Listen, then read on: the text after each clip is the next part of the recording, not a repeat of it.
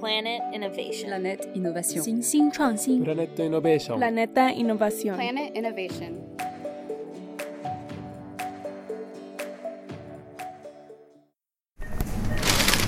Oh, no bag, please. I have my own. Can you imagine a world without plastic? How do we get there? There are already some countries that have decided to ban disposable plastic bags, plastic plates, or plastic cups. But what are the alternatives? You know, as much as a lot of people call it a plastic problem, it's really a human problem, and it's something that can be changed through habit. But changing habits is only one part of solving the plastic problem. A lot of people talk about the 3 R's: reduce, reuse, recycle. If it is that simple, then why doesn't it seem to be cutting it? Are we missing something? Today, not only will we talk about reducing plastic use, but also about redesigning products.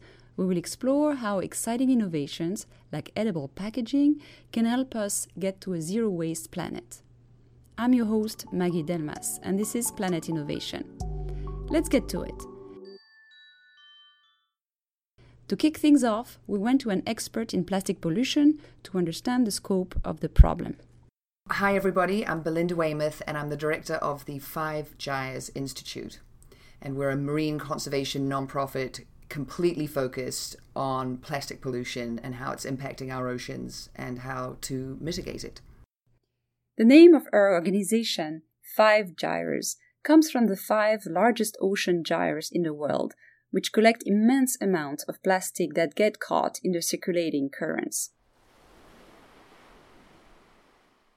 A little history of plastic. So before 1950, we barely made any. And then suddenly in the 50s, we got into this, hey, we can be a throwaway culture. I don't know if you've seen that black and white photo of the happy family sort of throwing all their plastic plates and utensils into the air, like, you know, you'll never have to do dishes again. And so we went from making 2 million tons of plastic a year to cut to, you know, now we make 322 million tons of plastic every year. Wow. You know, we want to live these convenient lives. You know, we buy something, you know, you buy a Subway sandwich, it's in a plastic bag for 7 seconds. There are estimates that by 2050, there will be more plastic by weight in the ocean than fish. And this is why we need to be concerned, because 2050, you know, is not that far away. You know, this is really a blue planet. 71% of the world is oceans, and most of the biodiversity in the world is in the ocean. And because of the depth of the ocean, you know, it's a huge ecosystem. And then also there's a huge, you know, it has a huge capacity not only to, you know, suck up our heat and CO2 with global warming, but also to take out trash. So, how much trash is in the ocean? What we estimated that it weighed in at was 270,000 tons. But we're just talking about the upper surface of the ocean, you know.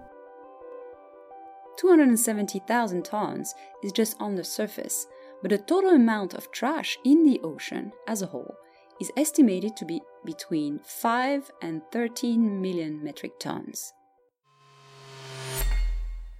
Okay, so there's a lot of plastic in the ocean. But why should we care? Out of sight, out of mind, right? Why should we care? Oh my God, why would we not care? Okay, why should we care? So a healthy, functioning ocean ecosystem is so vital to, you know, our survival as a species. You know, a lot of us, you know, the ocean is sort of out of sight, out of mind. But the thing is, you know, like I said before, it covers the majority of the planet is ocean. It provides between 5 and 7 of every 10 breaths you take. The oxygen for those breaths comes from the ocean. These tiny microplastics, it looks like food. So fish are eating it, and the bigger fish that eat it, whatever is on the plastic, because it's a hydrocarbon, what happens is the persistent organic pollutants that are in the ocean, so, you know, your PCBs, your flame retardants, pesticides, so all those things adhere to plastic. So you can have this tiny little, you know, they basically become poisonous pills in the ocean. They've been tested and they say that a little microplastic particle can be 1 million times more toxic than the ambient water, because all those, you know, pops, the persistent organic pollutants, jump onto the piece of plastic. So you get a fish that eats those, and once the fish has them inside it, And then, there's a bigger fish that comes and eats it. And then those chemicals and those toxins are leaching into the flesh of the fish. It's going to bioaccumulate up the food chain, just the way, say, mercury does from, burning coal. There are, I think it's $289 billion is being invested in cracker facilities all over the world, here, China, Europe, to ramp up plastic production 40% in the next 5 to 10 years. And my friends, we should be going in the exact opposite direction. We need to reduce how much plastic we make. We asked Belinda what she thinks needs to happen in order to fix this problem, or at least stop it from getting any worse. Number one is we have to reduce how much plastic we make. And the second thing we need to do is we need to really, really radically redesign the way that we manufacture plastic. It can't be it can't be the linear, economic model that it is now. It has to be circular, and that means better design. I think that the, becoming an army of citizens who are aware and who use reusable items and who, bring our own utensils if it's going to be an event where there are going to be plastic utensils. I think that's good because it sends, a message. So, obviously we want policy change because, we need the political will for there to be policy change, if we're really going to, change the way, the world sort of, consumerism works. And I can't remember who it comes from, governments don't lead, they follow. It's people and corporations that I think are turning the ship around. Once again, the 3 R's of sustainability are reduce, reuse, and recycle. In our episode, we are going to change it up a bit. Our 3 are reduce, recycle, and redesign. So let's talk about the first R, reduce. In order to learn more about reducing our plastic use, we talked with Catherine Kellogg. I'm Catherine. I'm the founder of Going Zero Waste, and I've been living a zero waste lifestyle for 3 years. So, what is a zero waste lifestyle? So the simple definition of zero waste is to send nothing to a landfill. Right now we live in a linear economy where we extract resources, we use them, and then we put them in a giant hole in the ground. And the goal is instead to move to a circular economy where we extract resources, use them, and then we keep them in play constantly. What were your first steps towards transitioning to a zero waste lifestyle? I started first by not buying any more plastic water bottles. Did you know that it takes 3 liters of water to make 1 liter of plastic bottled water? So I started there because it's a huge waste of money, and I started by bringing my own, and it was a really, really simple transition before I leave the house. And I'm sure most people say this: phone, wallet, keys, making sure they have that checklist of everything they need to leave the house. Well, I just added water to my checklist. So it would be phone, wallet, water, keys, and then I'd be good to go out the door. So what about some of the hygiene products we use every day? How do you switch to zero waste for things like soap and lotion? Some of them I make myself, like lotion, or really simple ones like deodorant, things that have a long shelf life.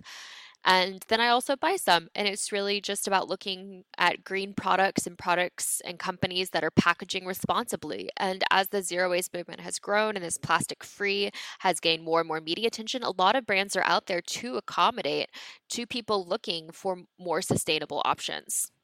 You may think that an individual person cannot have that much of an impact.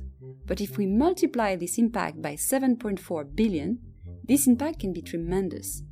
And the amount of trash each of us produces every day may surprise you. So the average person produces 4.4 pounds of trash a day. I haven't produced 4.4 pounds in a year. I haven't produced 4.4 pounds in 2 years. It would be amazing if the 7.4 billion people who live on this planet could adopt this lifestyle. But unfortunately, it might not be accessible to all, and some people just don't want to change their habits. So for the people who can't adopt this lifestyle, Catherine gave us some tips to reduce our use of plastic. Well, I suggest everyone start with the big four. The big four is say no to straws when out, bring your own reusable water bottle. Number 3, which is say no to takeaway coffee cups. And then number 4 is bring your own bags to the grocery store. On top of these 4 steps, there's something else that we can do. Use a reusable snack bag. But how much of an impact does it really have? I spoke to Catherine Gibbs, who works for Hove Social Good Intelligence, about the impact of a plastic bag. So a plastic bag can remain in the landfill for up to 500 years.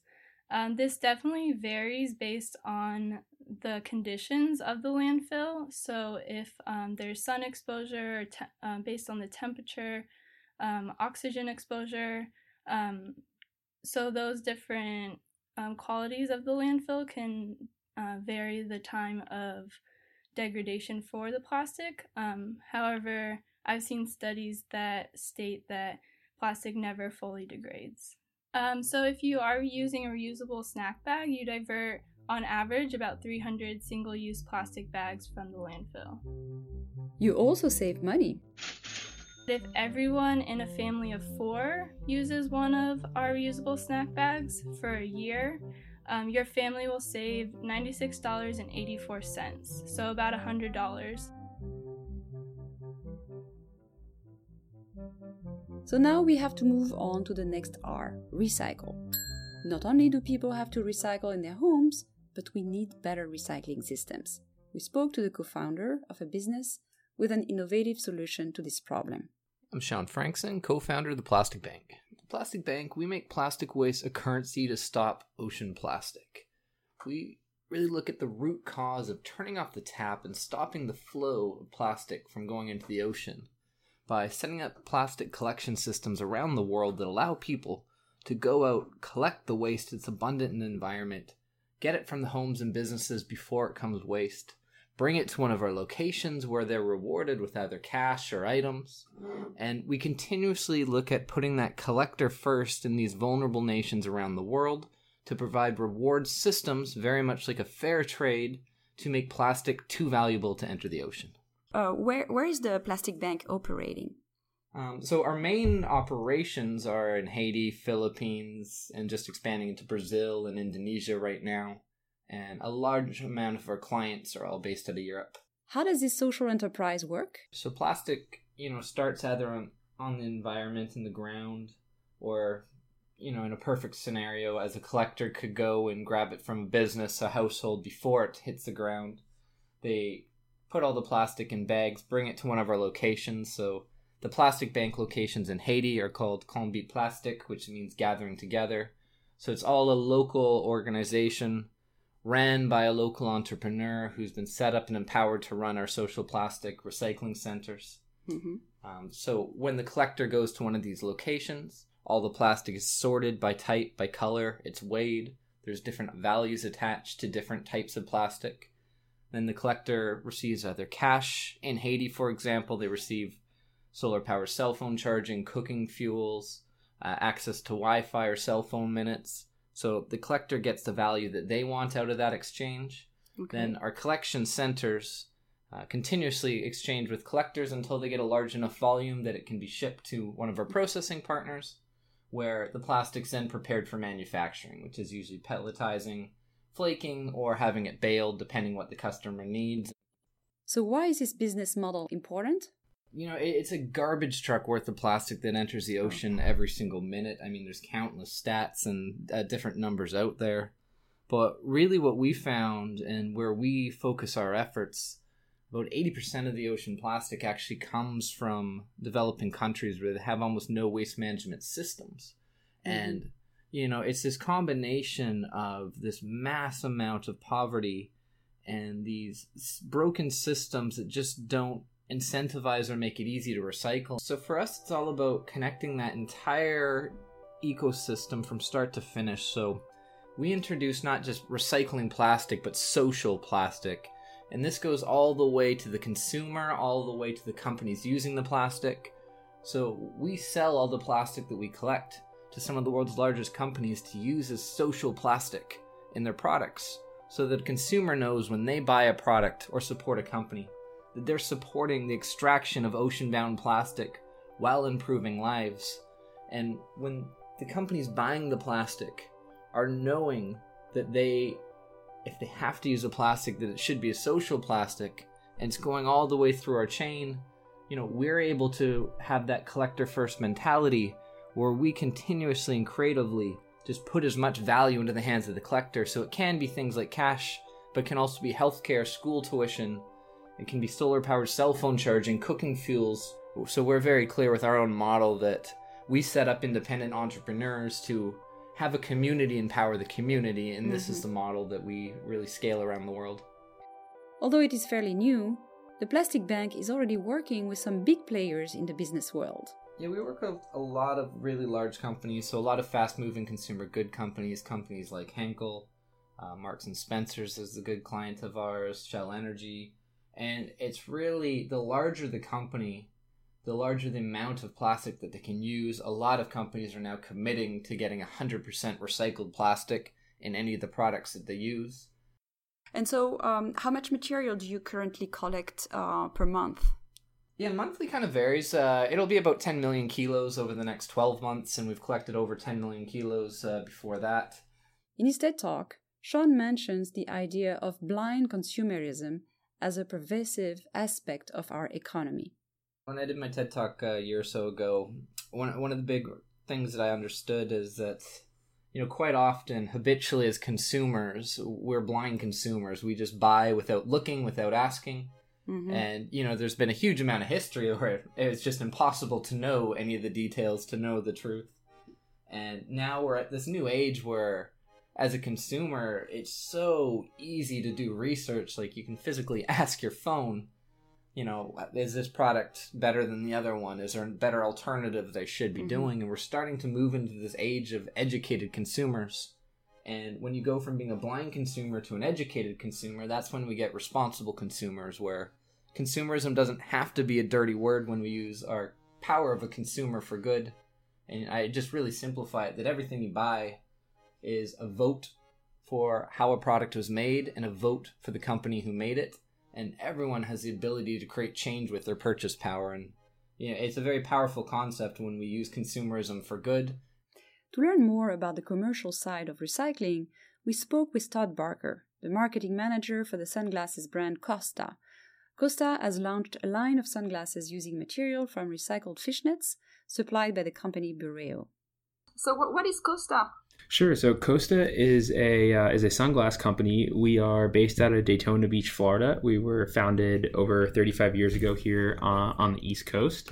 We're a premium performance sunglass company, and our focus is really on making an all polarized lens sunglass line that caters to fishermen and to water lovers and people that just really enjoy their time in and around the water and also have an interest in protecting it.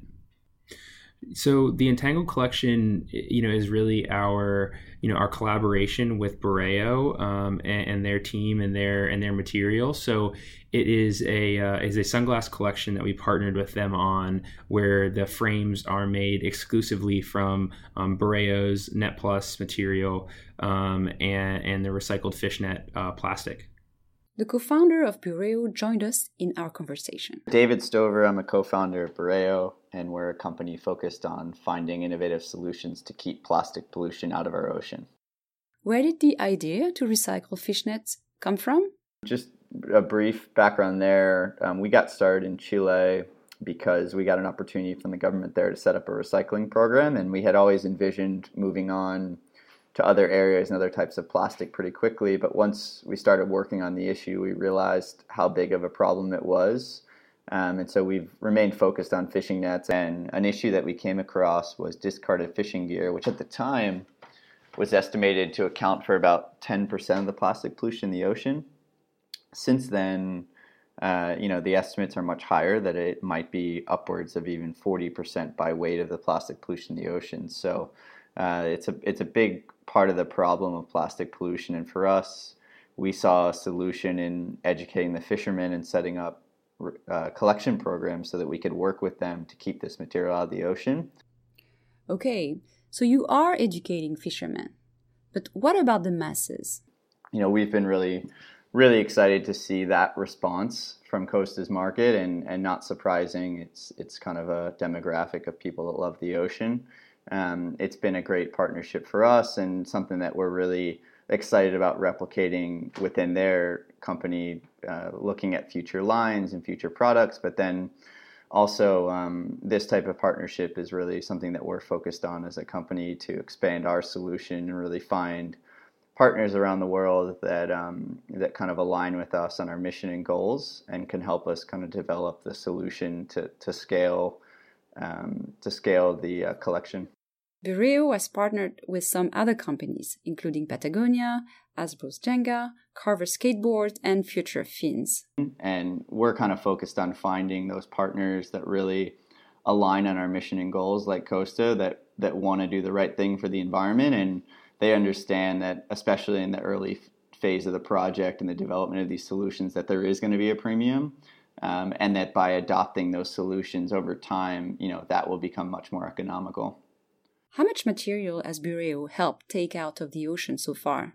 Yeah, I think it's about 40 grams per pair. Our programs have collected about 200,000 kilograms in the last couple of years, and we certainly have targets to reach 1,000 tons, which is 1 million kilograms in the next 5 years. But even at that level, we're still, definitely under 15% of the annual waste generated and probably under 5 to 10%. And so there's definitely an opportunity to really expand those solutions to have a bigger coverage of the waste issue. We asked Todd to explain how a collaboration between the two companies works. Essentially, the Vireo has provides us with the raw material, the nylon 6 that's made from the recycled fish nets, and it's actually super simple. So the recycled material, works with our normal injection molding machines that we use to create our sunglasses. So essentially, we're just purchasing the recycled material and working with one of our vendors to use that material in these sunglasses instead of an alternative nylon plastic material. Does Costa make other efforts to be sustainable in their other products? Yeah, so Costa has we only make premium sunglasses, and we are putting our 580 glass lenses, which is our most premium lens, technology in these frames. So it really is a premium product. We're using stainless steel components as well as recycled aluminum logos. So really trying to make as much of a responsible product as we can. And is the Untangle line more expensive? It is very price comparable to the rest of our line. At the end of the day, for David at Vireo, the goal is... So it's really joining together that messaging of, hey, this is how you can contribute and help with this solution, and then tracing that back to the material and showing that, there can be a solution that is scalable and traceable that makes a difference for the ocean.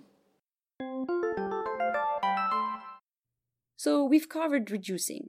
We've seen how companies are reusing and recycling materials. This brings us to our third R, redesign.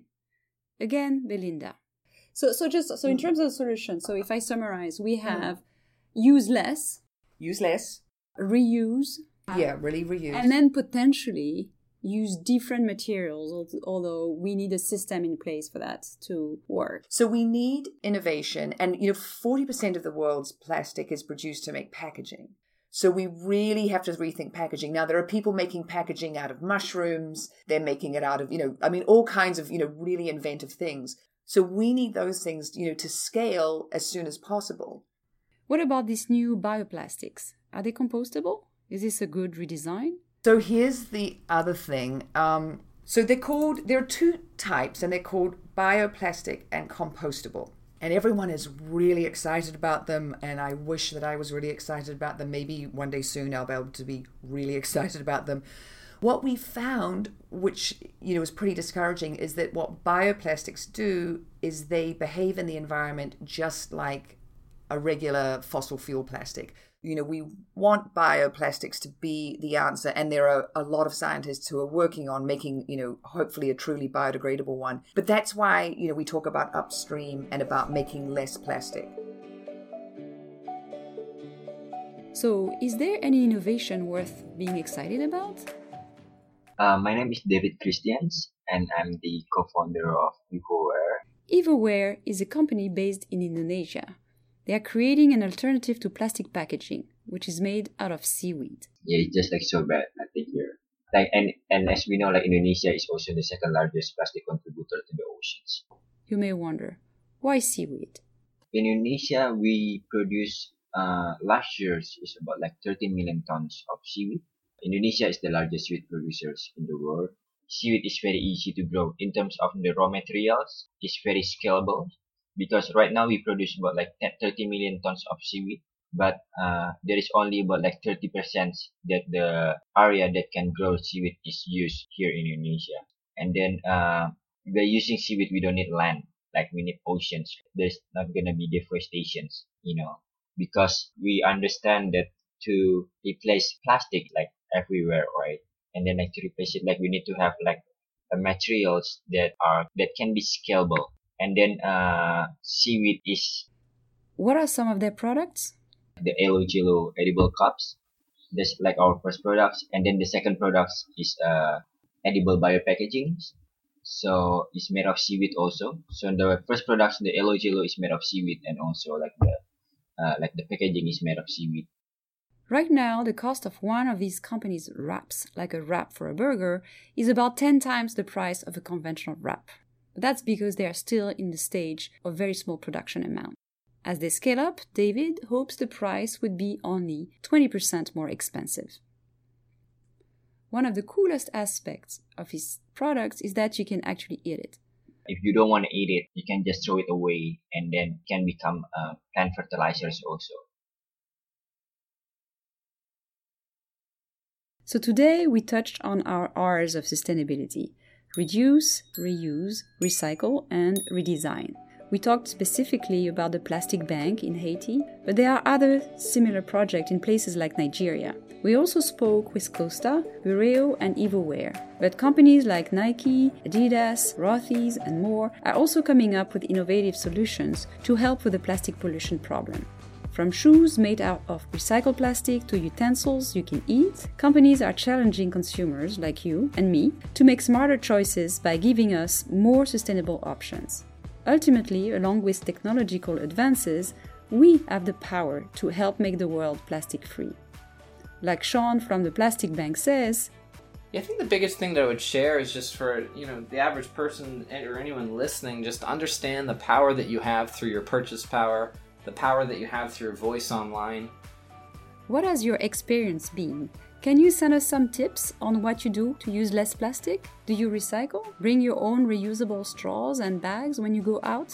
Please send your comments to our website planetinnovation.eco. And remember to follow us on Twitter and Instagram. Also, please take a few seconds to give us 5 stars on your podcast app. Your rating will make a big difference. We want to make this podcast sustainable, but we need your help. You can donate on planetinnovation.eco.